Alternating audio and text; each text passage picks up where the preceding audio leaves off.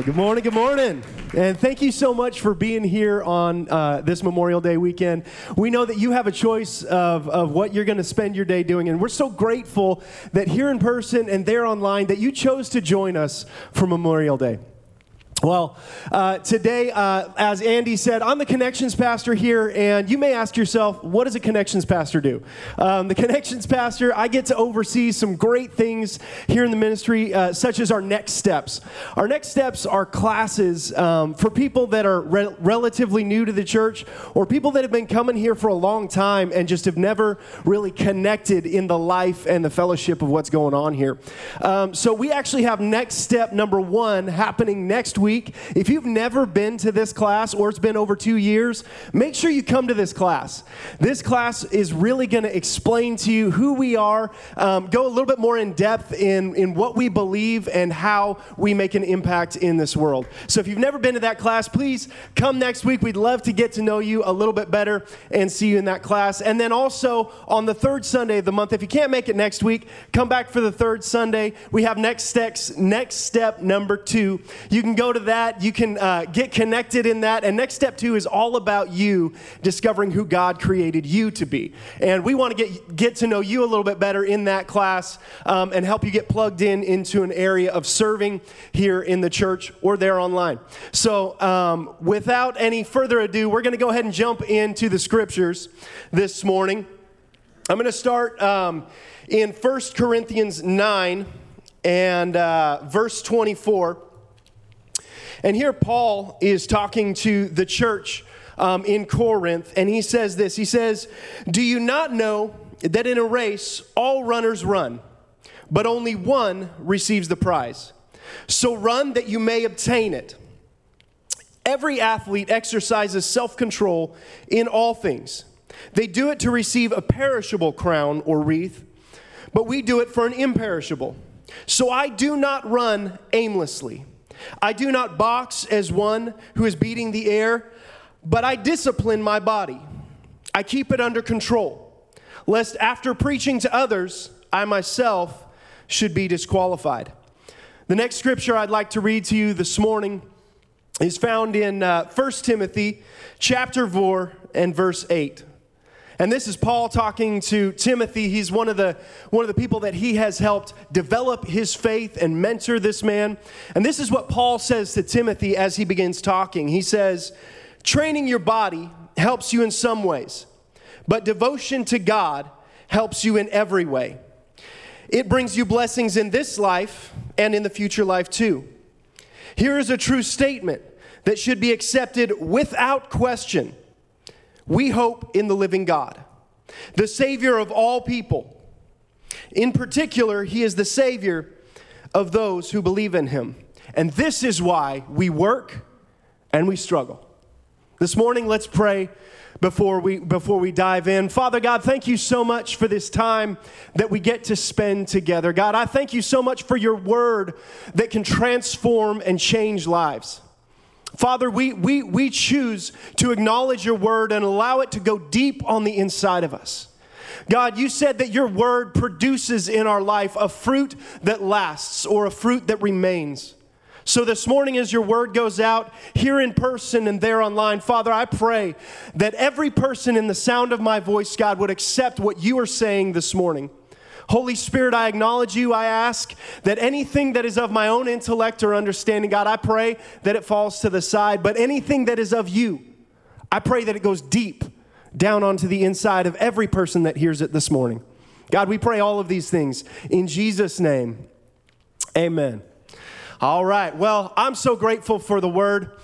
But have you ever noticed in life that there's this principle that only through the greatest struggles do we find the greatest victory? And nowhere is this more apparent than every 4 years as a world, we gather together and we watch what? The Olympics, right? Paul's talking about these athletes that are training for a crown and they're training for a prize. And the Olympics was something that was even done in his day. This is something that we aspire to. We look at these athletes who have spent their entire lives, as Paul said, training and disciplining their bodies to bring them glory and to win a prize that is perishable. But we as believers have to choose to discipline ourselves in a different way that brings a crown that is not perishable, that doesn't fade away. So you look at the Bible, you look at all of these examples of endurance, right? Because these athletes who are training in the natural, they have developed something in their life called endurance, right? These guys endure the hardest training, the toughest situations, and their body, yeah, it's trained. But as you look in the Bible, and I grew up in church, I don't know about you, but I grew up hearing stories of people like Gideon. Gideon was a guy who had 300 soldiers. God took his army and whittled it down to just a few, and he endured some training and some disciplining so that he could take 300 men and defeat armies of thousands. I remember hearing stories of people like King David, right? Anybody know about the story of King David? He endured some discipline in his life. He endured some things, defeating lions and bears so that one day he could face a giant and defeat that giant. And this discipline in his life allowed him to do that. I also remember hearing stories of people like Daniel. Daniel was somebody who had such faith in God and in God's presence in his life that he endured a den of hungry lions for his relationship with God. All these things take something called endurance. And I want to look this morning at the definition of this idea and of this word, endurance. Endurance is this. It is a characteristic defined as the ability to withstand hardship or adversity, the ability to sustain a prolonged stressful effort or activity. I got to participate in this idea of endurance in 2016 when I began running and training for a marathon. Do I have any runners in the room? Any athletes in here? We got a couple, right? Okay, I see you. So one of the things about running a marathon is you have to undergo some serious training in your life in order to do this. And I want to give you guys a little perspective of what that training looks like. That training consists of 12 to 20 weeks of running and training, and you're trying to develop something in your life or develop your body so that you can withstand running 50 miles in a week. 50 miles in a week is a lot. And you don't do that all at first. You don't start there, of course. You start with short runs like 3 and 4 and 5 miles. And by the time you get to the end of your training or close to the end, you've developed this endurance and this strength in your body that allows you to run up to 50 miles in a week. And you can do that from 3 to 5 runs. But really what you're trying to do is develop something that will enable you to, in one day, run 26.2 miles, the distance of a marathon. So in July of that year, my wife and I had decided to go on vacation, and I was coming close to that apex of training. Now at the height of my training, I was looking to get to that 50 miles. I was a couple weeks away from that, and the longest run that I had done up to that point was 14 miles. I was building my endurance, building those runs, probably 3 to 4 runs a week, and trying to make sure that I was getting in my distance. But we were going on vacation, so I decided, hey, I'm going to push myself, and I'm going to go for the longest run that I've done so far, since I'm only probably going to get one over this vacation. So we visited a friend of ours that was in Redding, California, and I chose a trail that was going from Shasta Dam all the way down into the city of Redding near Sundial Bridge, for those of you who are familiar with the area.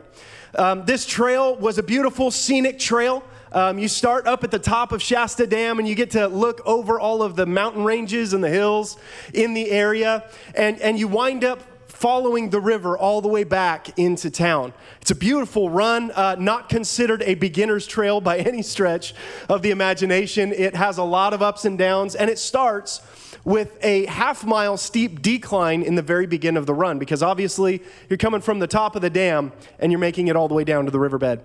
So my wife and her friend, they dropped me off at the top of the dam. I told them, hey, I'll keep my phone on me. I'll make sure that that the tracking device is on that. So in case I fall in the wilderness, you guys can come find me and track me down, make sure I'm not getting eaten by wolves or something at the end of the day. But as I began this training and as I began this trail, the half mile was beautiful. I'm going down and really gravity is just kind of taking control, right? Anybody ever run downhill? You're just trying to stop yourself from going too fast.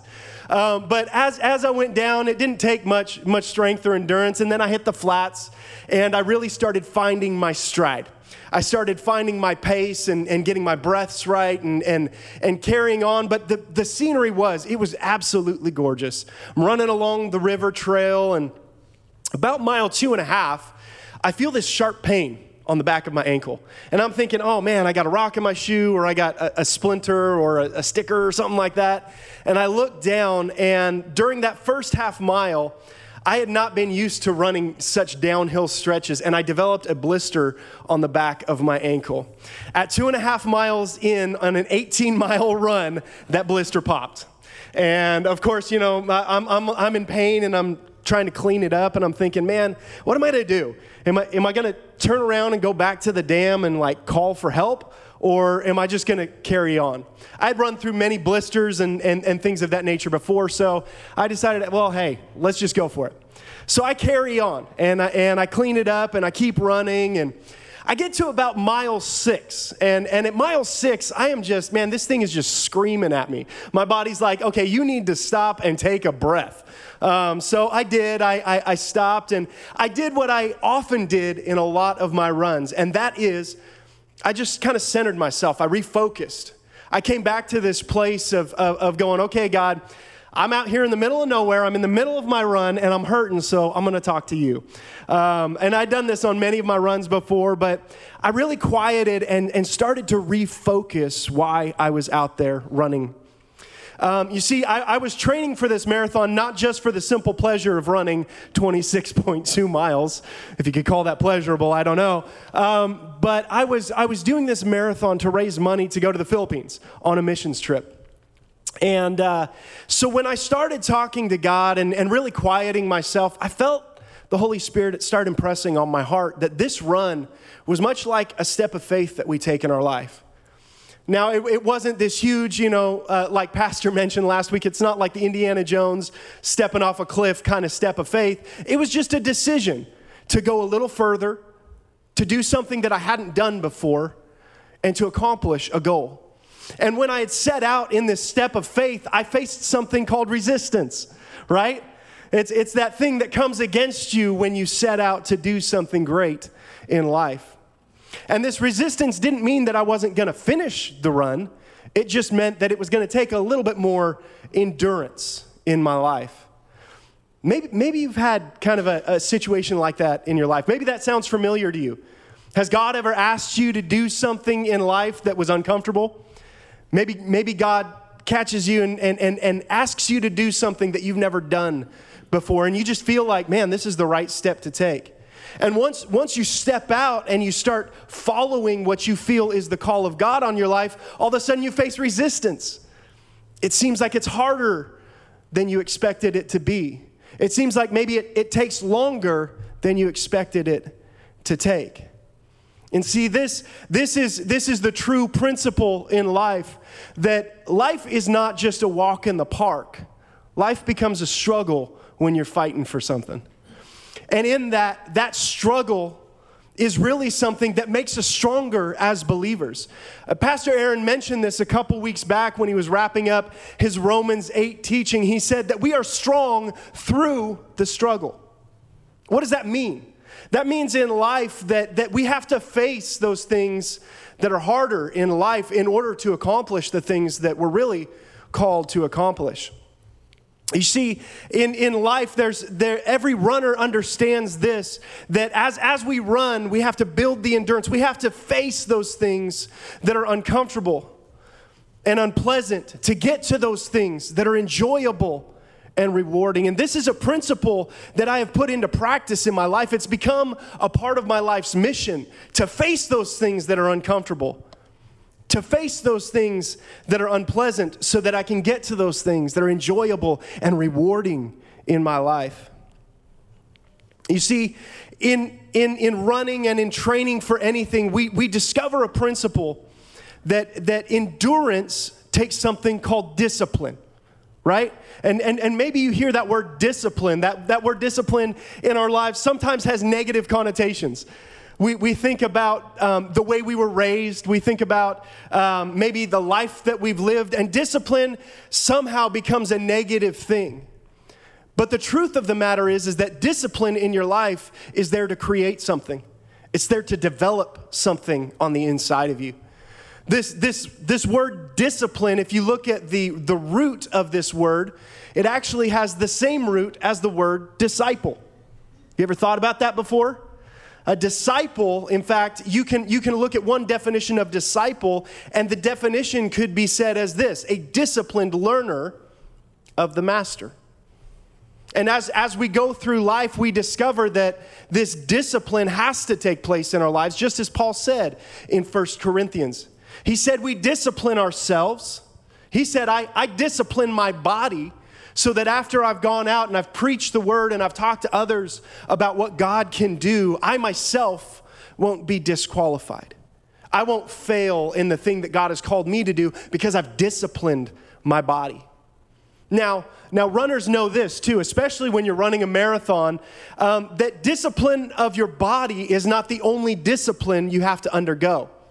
There's a discipline of your mind and your emotions, because when you get to mile 16 and mile 17 and mile 18 and 19, you start hitting this wall and your body wants to just shut down.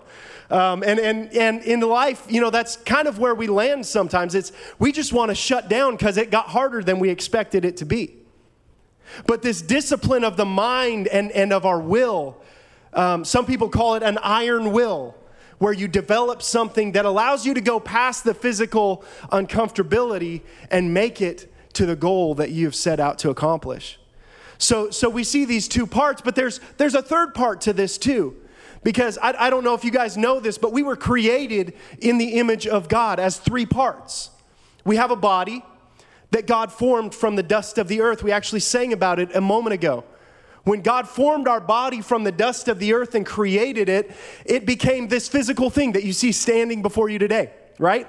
It's the vocal cords that create sound that allow you to hear what I'm saying.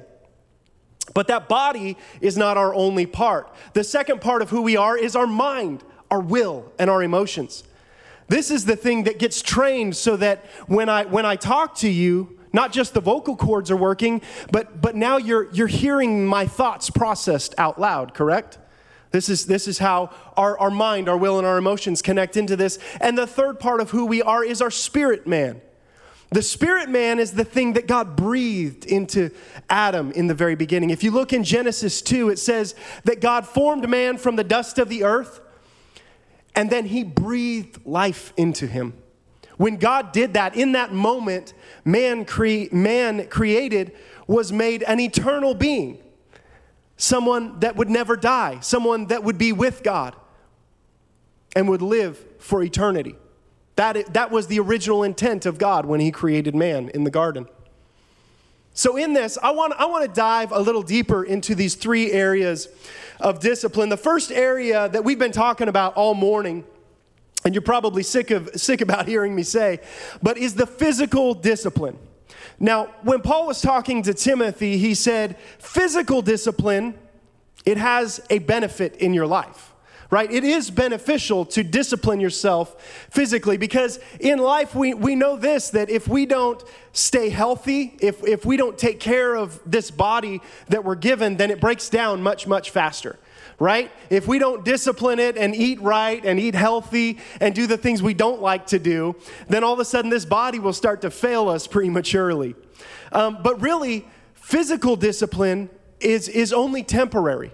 Physical discipline is something that only lasts for a certain amount of time. I can tell you this, the physical discipline that I underwent 4 years ago, or 5 years ago, I guess, it is not the same discipline that I have today. In fact, I could not run 26.2 miles today if I was being chased by a hellhound. I could not do it.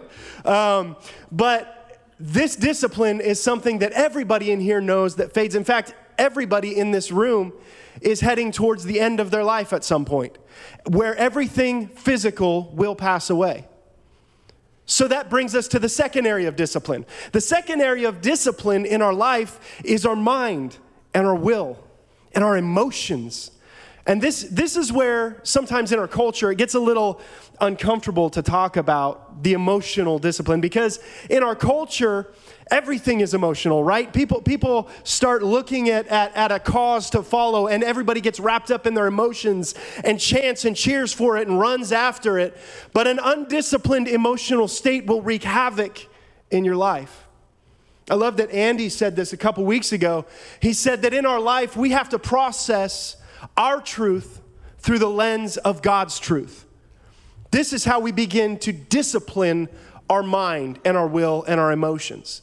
Because if you don't discipline it, I've been in places where I've felt such uncomfortability and such pain in my life that I've made bad decisions. And pain will do that in your life. You'll make bad decisions when you're in an area of pain. And this takes discipline. This takes the iron will. This takes the mental hardness in our life that needs discipline. And every runner knows this. They've got to develop that mental discipline. But the last area that I want to talk about this morning, and this is really where I want to spend just a few minutes, is the spiritual discipline of life. The spiritual discipline, much like the other disciplines that you have to develop, is something that doesn't happen overnight. The spiritual discipline in our lives is really something that causes a lasting change. Spiritual discipline, in fact, is the only thing that will create eternal change. And we find this true when you give your life to Christ, or when you devote your life to Christ, as Paul was talking to Timothy about. Yes, your spirit man is recreated. He's made brand new. The Bible says the old things pass away, and behold, all things become new, right? This is spiritual, the start of spiritual discipline. But spiritual discipline doesn't happen at the moment you made that decision.